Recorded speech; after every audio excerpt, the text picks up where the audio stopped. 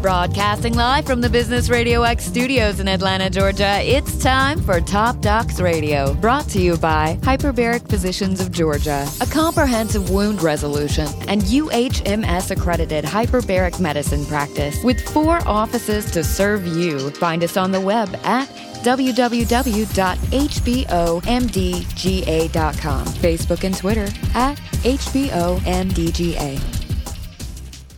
This week on Top Docs Radio, you're going to be talking with the physicians from Atlanta Plastic and Reconstructive Specialists. They're a plastic surgery group located near the St. Joseph Hospital on their campus in the 5673 building. We've done some work with them from our own practice through Hyperbaric Physicians of Georgia over time. We know these doctors really well, so we're really happy to be able to sit down with some of their specialists, talk about some of the procedures that they're able to provide for their patients, both trauma, cancer treatment, and then, of course, aesthetic treatments as well. And I'm sitting down right now with a very highly trained Dr. Nunn, who's part of the practice. Tell me a little bit about your story, Dr. Nunn, because from what I understand, you're kind of unique in your field with regards to the number of board certifications that you have around your plastic surgery practice, that you're able to actually kind of take all of those residencies that you did, 3 of them from what I understand, and actually fold them into the benefit of your patients here in your plastic surgery practice. So thanks for taking some time and kind of run through your story for me. Tell me how you got here.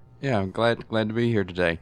Well, I kind of look at my training as sort of cross training in sports. You know, one aspect will kind of complement and enhance another. So I did do a lot of schooling. I first started off, I was a biochemistry major at Virginia Tech, and finished there and went to dental school at Medical College of Virginia, VCU, in Richmond, Virginia, and got my dental degree. And I did oral and maxillofacial surgery at the University of North Carolina in Chapel Hill. And then I practiced maxillofacial surgery for a few years, and I always liked school, so I decided to I decided to go back to get my medical degree at Medical College of Virginia, VCU. And I was originally just going to do the medical degree and just continue to do maxillofacial surgery alone. But then as I got back into school, I sort of said, well, I'd like to get some additional training. So I did a year of general surgery there in Richmond at MCV VCU. And then I did otolaryngology head and neck surgery residency down at Eastern Virginia Medical School in Norfolk, Virginia. And then I always wanted to continue the track, and I was accepted to UCLA in Los Angeles for plastic surgery residency, so I did 2 years of training there. And then I wrapped it up with a year of cosmetic aesthetic surgery training at NYU, Manhattan Eye, Ear, and Throat Hospital in New York City. And then I came to Atlanta. But every residency and specialty that I did, you know, there was a lot of overlap. Right. But it's like if the only instrument you have is a hammer, everything's a nail. That's right. But when you look at surgical procedures from different specialty viewpoints, it really does give you a whole different insight in how to go about treating something. And as a maxillofacial surgeon, you know, I never looked at the soft tissues like I did as a plastic surgeon, and vice versa with the plastic surgery. You really know how to handle the soft tissues, but you may not know how to deal with the hard tissues. Right, the bony structures. And so there's a lot of things that are enhanced from one specialty training to the other. And you know, I have done a lot of training in head and neck, but then I decided to do a full plastic surgery residency at UCLA and then the Aesthetic Surgery Fellowship in New York.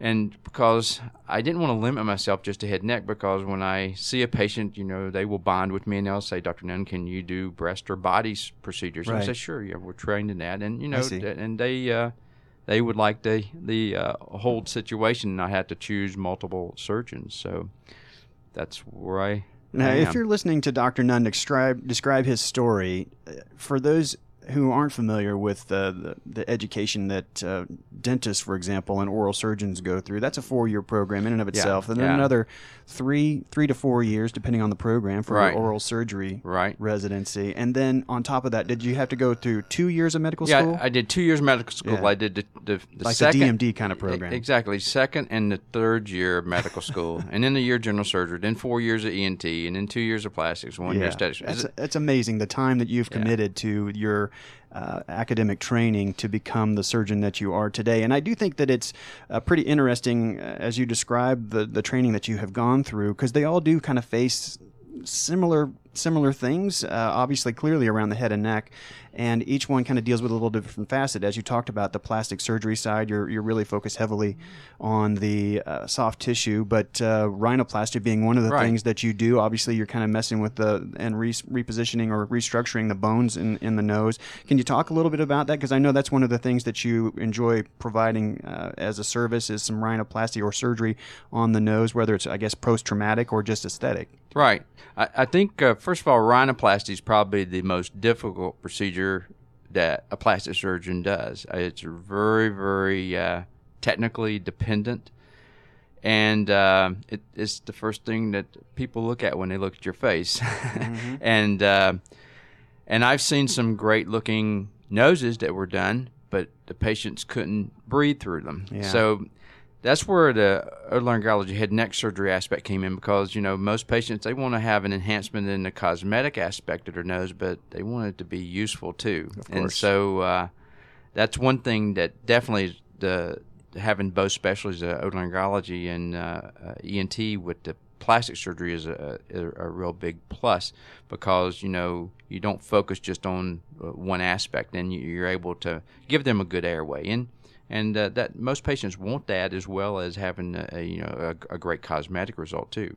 How often do folks come for rhinoplasty surgery for a functional reason? I'm having a hard time. Like for me, for example, I've broken my nose a couple of times, as you can see. And so how often does someone come for that kind of reason? I have trouble breathing through my nose versus I just want to change my nose. Probably about half the patients that come in that I do rhinoplasty come in because they have a functional aspect. But, no one that I've ever seen wants their nose to look worse when I open up their airway. So, sure. And so I tell them that. I said, if you're going to want the external appearance of your nose enhanced, we can do that at the same time.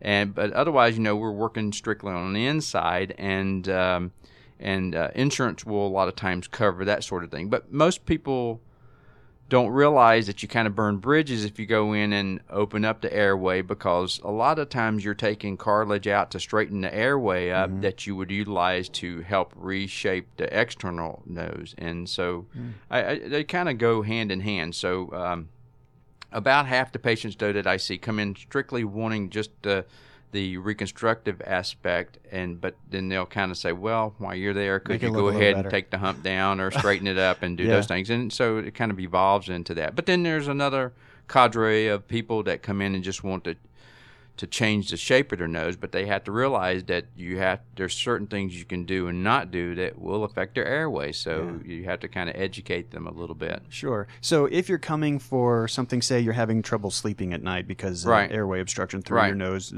some sort of bony deformity or whatever it may be, insurance pays for that. Insurance covers that, and some patients they will have maybe some sleep apnea issues, or some. It may a lot of times it's secondary to trauma, sporting accidents, or almost everybody's had a nasal trauma of some sort in their life, and some of it's just a facial growth, and that's one thing where the maxillofacial surgery comes in to play also, because a lot of times people have abnormalities in their facial growth that will cause a malocclusion in either their upper jaw will grow too much or their lower jaw will not grow enough. And it also, the nose is hooked to the maxilla, so those deformities there will also affect the airway in a lot of patients. And some of those patients that are having their jaws moved around will also subsequently need nasal surgery to help open up the airway and correct a cosmetic deformity of the nose. So again, the ENT, the maxillofacial, and the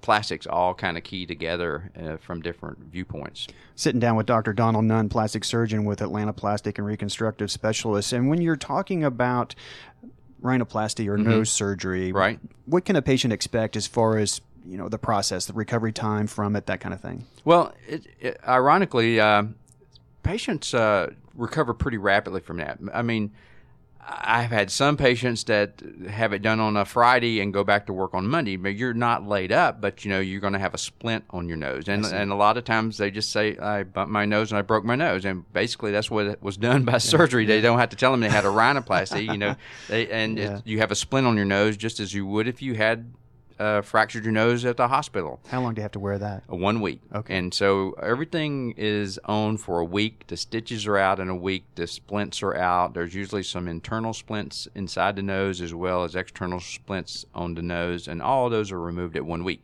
Now, the patient is swollen and has some bruising, but most of it's pretty camouflageable by a week. Mm-hmm. It takes probably months for you to see the final results. Like watching grass grow after the first month. It's a very slow process. Yeah. But if you look at photos of a patient at a month and then look at them at 6 months and look at them at a year, you'll see changes but it's not something that you can just see daily. I see. And people have to be patient. There's some hand holding, and this is not the final thing. People will start seeing a little bump here, a little swelling there, and those things just take time to settle down. I see. But they are very, happy patients. There's 99 and 9% are very happy, but there's that small percentage that God can't please. And, you do your best, but, some people have unrealistic expectations, as with any procedure, whether it's cosmetic or reconstructive. Sure. And with your background in OMFS or oral surgery,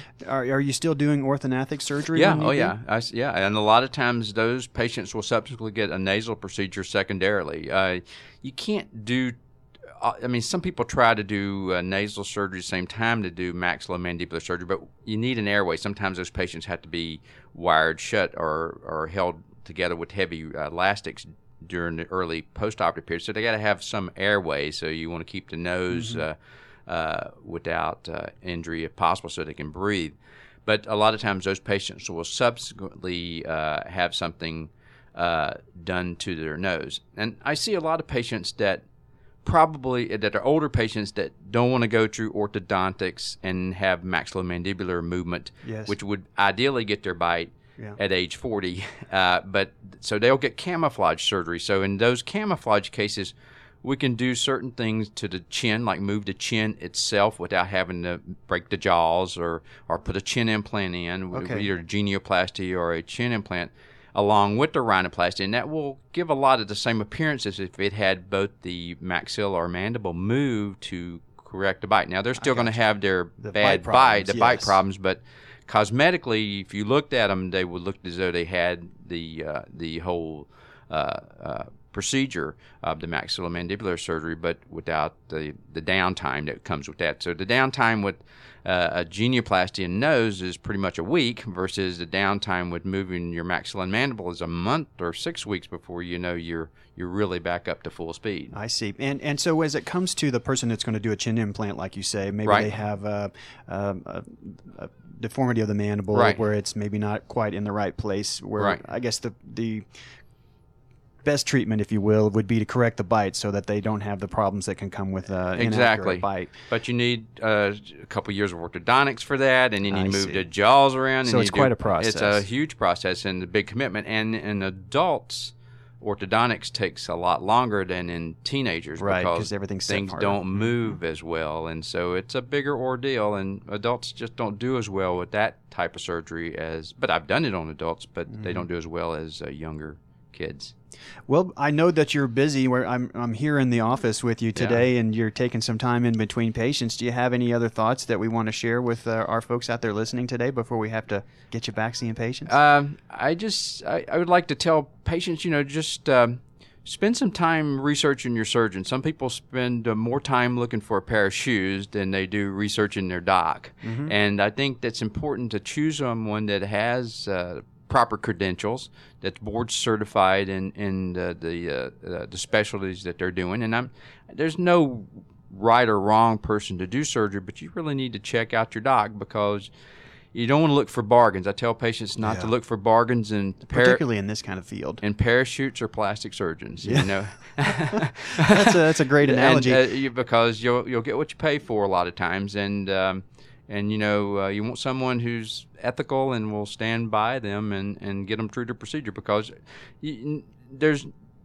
surgeons aren't gods. They can only do so much, and they will, if you get the right surgeon, he'll stick with you until you're healed and give you the best result possible. As it relates to interviewing a physician to determine whether or not they're a good fit for what you're needing to have done, are there particular questions you would recommend somebody ask? You know, I'd want to know their training, of course, and if they're board certified. And, you know, I'd ask them could you have could I speak to some your previous clients? It's okay to ask that. Yeah, I think most surgeons, that they would give you the name of someone and that has had a similar procedure, and that's probably a good way to really get into the meat of the problem and see if that's the right surgeon for you.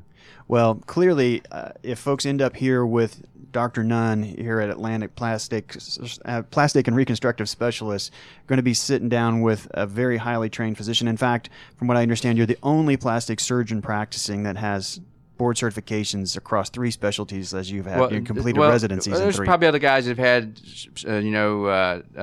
training in 3 specialties, not in ENT, oral surgery, and plastic surgery. I'm the only one to my knowledge. I don't think anyone else is insane enough to try all that. You know? I tell you, what a glutton for punishment going through all of that training. But I have to say that I'm sure that makes you a very great choice for somebody who needs to have either head or neck types of procedures and the other aesthetic types of things that they might come to you for. Well, I hope so. I mean, that's my hope.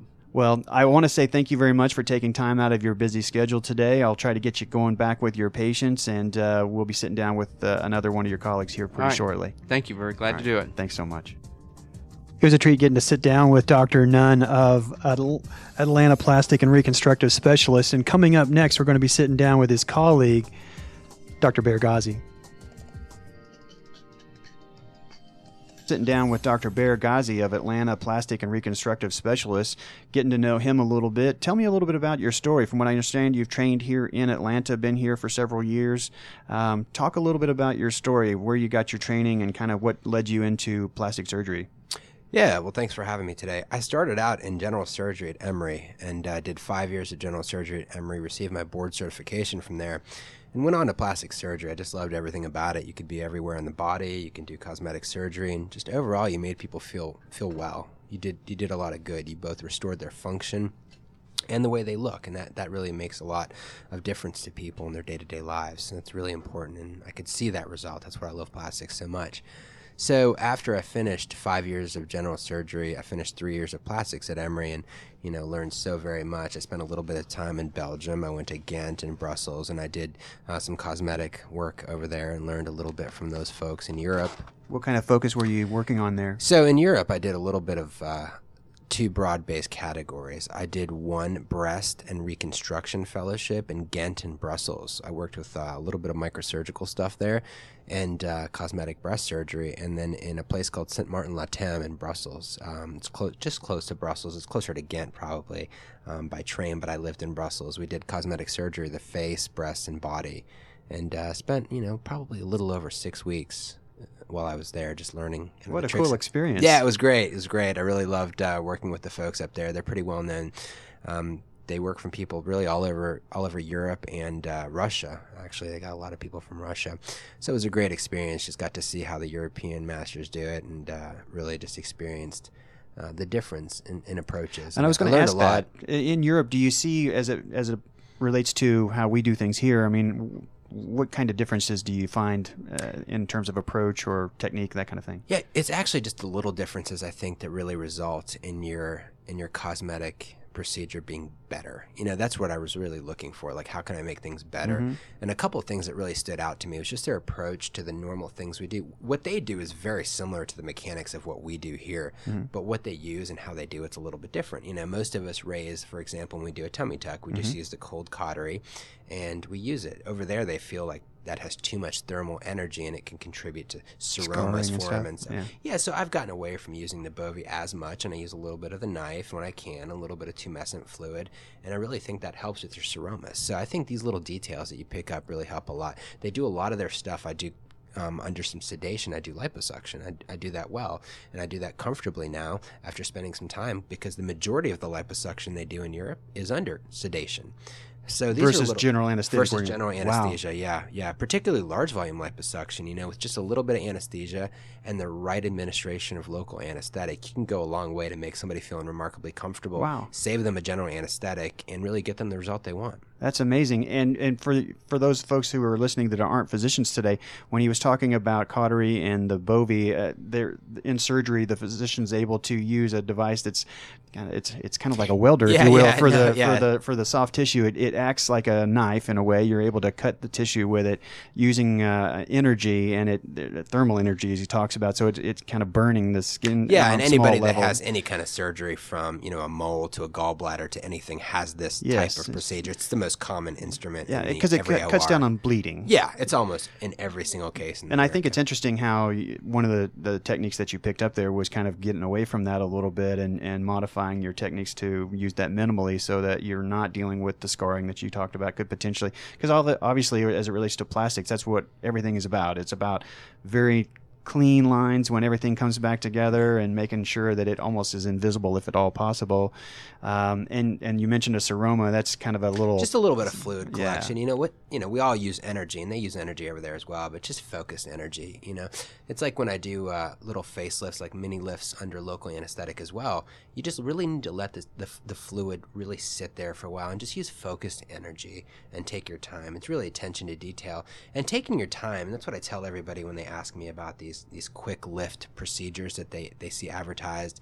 That may be a shorter time period, but it's not better. And when somebody takes their time and does things right, your overall recovery is quicker. You've saved more time in the end. I'm sitting down with Dr. Bear Ghazi from Atlanta Plastic and Reconstructive Specialists here on the St. Joseph campus, a group that we've worked with on a number of occasions from our practice. And we were talking a little bit about the training that he received, went for some additional training over in Europe. And you mentioned tummy tucks and liposuction. Talk to me a little bit about the tummy tuck and the liposuction procedures. Who should contemplate going through one of those types of procedures? Are there folks that maybe should stay away from that, or folks that kind of it would make good sense to go down that kind of path to have that sort of cosmetic procedure, or are there other reasons outside of just pure cosmetics that it might make sense to have something like that done?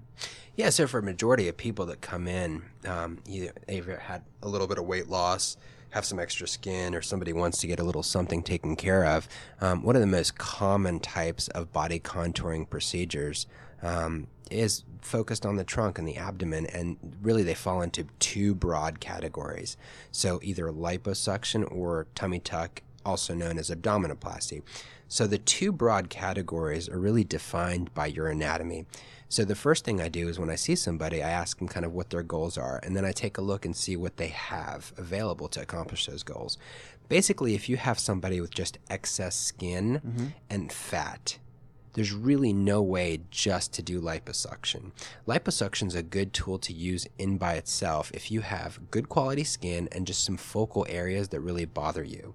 Because what we are as plastic surgeons, we're dependent on your own body skin to really retract and redrape itself. And that's what I was going to ask you is, at what point, if someone has some weight to lose, for example, at what point do you pass into the place where even when you lose your weight, your skin won't have the elasticity, or it won't be able to contour back basically with you when to the underneath structures, the loss of fat and that kind of thing, or growth of muscles? At what point do you kind of find where now the skin is actually, it's going to stay kind of loose now once you've lost your weight? Yeah, so one of my former mentors had just a wonderful way of putting it. Dr. Hester, he's great. He used to say that if you have a little pooch, that's okay. If anything's hanging, you probably need it cut off. Okay. Meaning, if you feel like you have a little bit of something hanging over somewhere, either skin or just fat or skin and fat, which it most commonly is, Sure. You're probably going to need to have that excised in a surgical procedure, either like a small excision, like a mini tummy tuck, or a full abdominoplasty. And the difference being whether or not we're going to bring those muscles back together. You know, after a woman has children, most commonly her muscles in the midline will separate. That's called a rectus diastasis. And the other part of a tummy tuck is that you remove the skin and fat, but you also tighten that muscle up to give her an improved contour. You can always see, if you look at pre-ops and post-op pictures, patients that have had muscle plication, which is part of a traditional tummy tuck, their contour, their waistline, and they're actually slimmer. Okay. They're narrower. You've tightened that cylinder down. So if I'm a patient that I've had some obesity that I've dealt with successfully, I've lost a lot of weight, I'm going to get the contouring surgery of the tummy tuck that you're talking about. What's a reasonable expectation for my cosmetic outcome? You know, what am I going to look like naked? Yeah, absolutely. So one of the most important things we do here, and particularly, you know, in my practice, is I talk to people before I see them essentially undressed. That way I'm not biased in my presentation, and everybody gets the same presentation. And what I tell them really is your results really dependent on what you have. We're all different people, and some people can have an outstanding result just based upon their anatomy and what they're presenting with. And those people tend to be moderately sized women who have mild to moderate obesity. You cannot have moderate to severe or heavy tissues and expect a great result. And that have had children and have a lot of excess skin. That's the ideal patient, really, for removing it and putting the muscles together. Because it's still very elastic and compliant. It's exactly compliant. Okay. They have a little bit of a focal area. If somebody has, you know, overall diffuse obesity and they just come to me and say, can you cut off this large hanging piece of fat? We can definitely do that. That's actually a very, very, very great first step in helping people lose a lot of weight. That's called a peniculectomy. Okay. It's a little bit different of a body contouring procedure. And that's basically for people that are pretty heavy and just need to get their mobilization up, their activity level higher, and be able to exercise a little bit more without, you know, just a big segment of fat hanging around. And I would imagine from a quality of life perspective that for that kind of person where they have a measure of fat that causes that kind of a hanging down in the front there, that there's got to be some relief in terms of like back problems and different things like that would come from that kind of a weight imbalance. Yeah, I've always been really surprised by how great people feel. I mean, literally, it's just removing pounds and pounds and pounds of unnecessary fat. But the most dramatic thing we see is the impact it has on their day-to-day activities and their ability to exercise. Often I'll see people that are really kind of heavy and not good candidates for a traditional abdominoplasty just come in for an abdominoplasty, have that boost to lose more weight, and then they're back in 6 months to 8 months to a year for a tummy tuck. It's great, and they feel wonderful, and they've lost a lot of weight. Well, I've been sitting down with Dr. Bear Ghazi from Atlanta Plastic and Reconstructive Specialists, and I've had the opportunity to be able to sit down with them here in the office, so I know I'm catching you in between your patients. Are there other things that we need to get out there that would be useful for the folks to know about before I get you back to your patients? One thing is always nice to talk about, and we always talk about this when we're meeting down with folks like yourself, and thanks for coming out today, is right now is a really good time to, if you're thinking about doing something for the summer, just to come on and have somebody talk. You know, most of us are really readily available and open to questions, and that's typically called a consultation. Just feel free to call us if you need anything. And usually the recovery period for these things is a lot less than people think. You know, everybody's going to feel a little bit sore, like they did some sit-ups or some crunches after a while, but that typically gets much better in 10 to 14 days, and then you're just basically just recovering a little bit of the soft tissue. Having watched a few of those procedures on some of the weight loss type programs, for example, they look like they're, you know, would be excruciating, but it's kind of nice to know that, you know, obviously everybody's different, so somebody could end up being sore, but it doesn't sound like it's earth-shattering. Oh my God! Yeah, it's really the period not. of recovery is terrible. Yeah, we're really fortunate to take advantage of some really new innovations in local anesthetics that we use here in the office, and we make those available to all our patients. It's very similar to having an indwelling pain pump that we inject at the time of surgery, and there's no wires or anything hanging out. It's long-acting medicine that's bound to these special molecules, and it's very well priced, and it's just absolutely been just a godsend for our patients. They're up and walking around the next day. Getting ready to sit down with you, I kind of looked over your biography, and I noticed, of course, that you have a full scope of practice. You treat patients that need cancer surgery, for example, of the breast, and reconstructive surgery after cancer treatment. So you do the full gamut, if you will, of plastic surgery for the body. I saw that you had received an award for Best Surgical Innovation. You want to talk about that? What was that all about? Oh, yeah. Recently, we just went to the American Society of Plastic Surgery, and a colleague of mine, Dr. Moyer, and I presented a new concept in skincare and skincare rejuvenation. We started a company based upon that. We got a little bit of seed money. So the company's called Accelerate. It's a skin cream, and we'll be starting to get that out here pretty soon. We've got some things going. It's patent protected, and we're both very excited about it. That's awesome. And I've met Dr. Moyer. Doesn't he practice up in Northside, Forsyth? Yeah, he sure does. Yeah. Hunter Moyer. Yeah, that's we'll right. we'll have to sit down with him sometime, or maybe the two of you can go over We'd your love new to do innovation. that. Yeah, we'd love to have. We'll do a focus on that as well. Love to. Baird, thanks so much for taking some time to sit down with me today in the middle of your patient day. I'll let you get back to your patients, but thanks again for sharing some information about tummy tucks and liposuction and some of the procedures that you're able to do. Clearly, the physicians that we're working with here at Atlanta Plastic and Reconstructive Surgery are, of the highest order with regards to the training that they've undergone, and we can certainly recommend them, having worked with them from our own practice. So pleased to be able to sit down and help you get the word out about what you do here at your practice. Thanks again for having me. I appreciate your time. All right, we'll be talking to you again real soon. Coming up next, we've got Dr. Suzanne Bedford from Atlanta Plastic and Reconstructive Specialists. Stick around. Next up, we're sitting down with Dr. Suzanne Bedford here at Atlanta Plastic and Reconstructive Surgery. And as I was reading your biography before we got started today, I saw that you've published a few articles on the subject of breast augmentation and reconstruction, and you've put a lot of work into your training in that background. You want to take me through kind of your background in training? What kind of got you inspired to go into plastic surgery? And then we'll kind of work our way through your training and talk about some of your focus here, as we talked about with breast augmentation and reconstructive surgery. Okay. Well, I went to medical school at the University of Pittsburgh and did not envision going into surgery at all. What were you originally planning to do? Either pediatrics or emergency medicine, and both I quickly found were not a good fit for me for various reasons.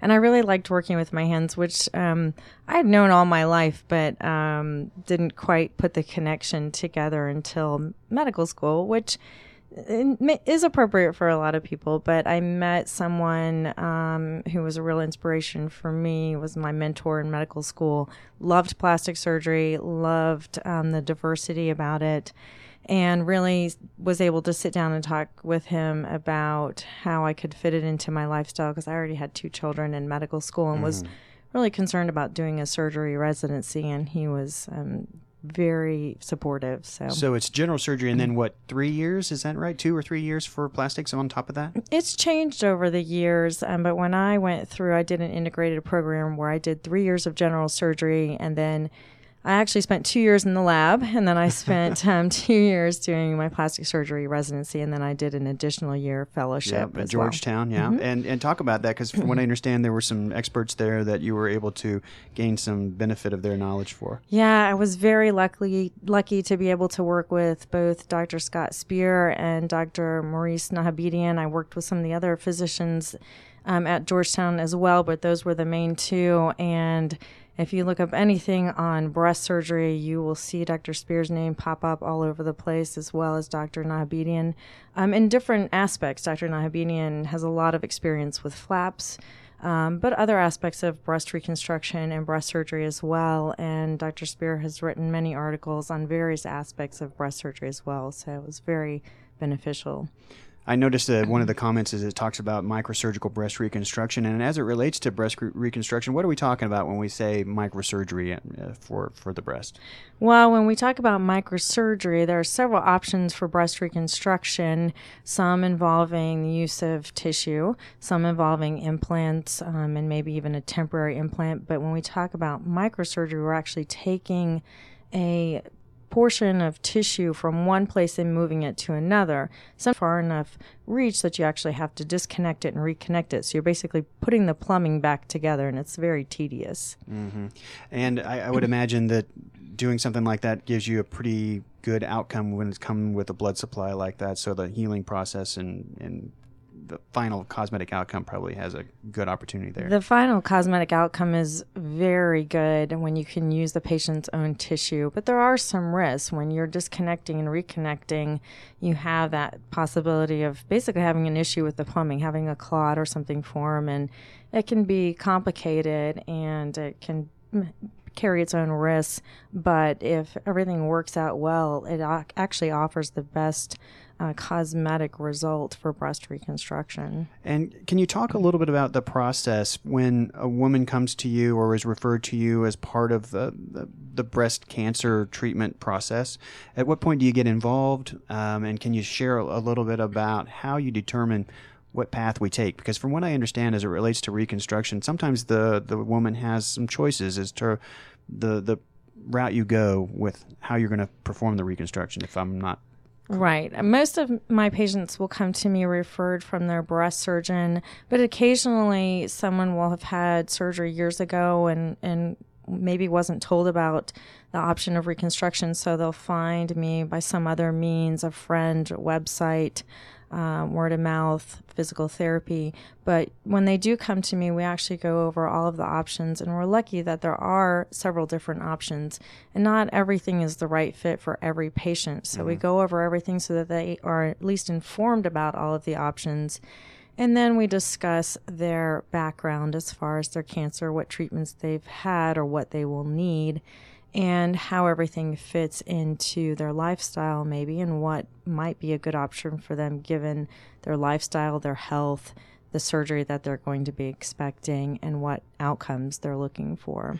And from a timeline perspective, when do we do the breast reconstruction as it relates to their cancer treatment? How soon after? How long does the wait come? Because from what I understand, sometimes if you're going to do implants, for example, there's a time where you're having to use spacers, I believe, that or expanders, if you will, that will kind of create a space for you to be able to do implants. So what's the process like from the time perspective after my cancer treatment? It does depend on the patient and their treatment, but if we can do something in the immediate setting, meaning at the time of their mastectomy, we're going to get a better result. That's not always possible, so we can sometimes do it at a later date, even years later, in a delayed fashion, but we are going to get a better result if we can at least start the process in the immediate setting. And some patients can go straight to an implant right after a mastectomy. Some patients may need an expander, like you talked about. It's a temporary implant that we can use to increase the breast size over time and stretch out the tissues in the meantime. And sometimes we can replace that with their own tissue or an implant later. It just depends on what their course of treatment and their goals are. So as it relates to going in and doing a mastectomy, for example, there's times you're saying that you're actually kind of tag teaming with the breast surgeon who's doing the mastectomy, where you're going to then take over and do the reconstructive surgery all in one right there. Most times, yes, that's how the process works. And it's very helpful because the patient comes in, starts the process. They don't have to go through a period of time where they don't have their breasts, and it saves them another trip to the operating room and to the hospital. The recovery, Right, and it actually gives us better results. So all in all, if we can do that, that's the way to go. I'm curious, if I've had radiation as part of my treatment, and many of them clearly have, how does that affect the surgery process? Does it affect the healing process, do you find, or how does that kind of affect your work? It does. It affects it probably more so than anything else, and unfortunately, it can make the cosmetic result less appealing, but there are ways that we can help make it better, but we do have to take all of that into account. It used to be years ago that anybody that had radiation, you would not be able to put an implant in, and that's not really the case anymore. Although the results may not be as good, it does help in patients maybe that don't want to use their own tissue or aren't candidates to use their own tissue. They can still have implants. But sometimes we do need to use their own tissue to give them a better result, to replace some of the radiated skin and help give them a better outcome. Talking with plastic surgeon Dr. Suzanne Bedford here at Atlanta Plastic and Reconstructive Surgery. They're a group that our practice has worked with over time for sure on some of these patients that we're talking about here. Being a woman and dealing with cosmetic surgery, obviously a large number of the patients that come seeking this type of procedure, whether it's breast breast reconstruction after cancer, or women that are coming for more of a cosmetic surgery. How do you find that being a woman helps someone with regards to their comfort level and being able to kind of relax and go through the process with a little bit less anxiety as it relates to, say, breast augmentation, for example, or breast reconstruction and through that process? I think it helps a lot of patients, very much so, because like you spoke about, they have a connection with me that they might not have with another male physician. And there are plenty of women who do choose a male physician, and I love my male partners. They all do a great job. But for some women, they take comfort in the fact that I can speak to them about my own personal experience. I can relate to the things that they're going through. I can just relate to them sometimes on a different level, which is important to them and makes a big difference to them. And I think trust is very important in the whole patient-doctor relationship, and that can go towards that as well. And I know, as with your colleagues today, I know I'm kind of interrupting your patient day today, and I know that you've got patients to see after we're done here. Are there other things that we want to make sure that the listeners know about you and your practice here as it relates to either cosmetic surgery or the woman that may be facing some cancer recovery and going through the reconstructive process?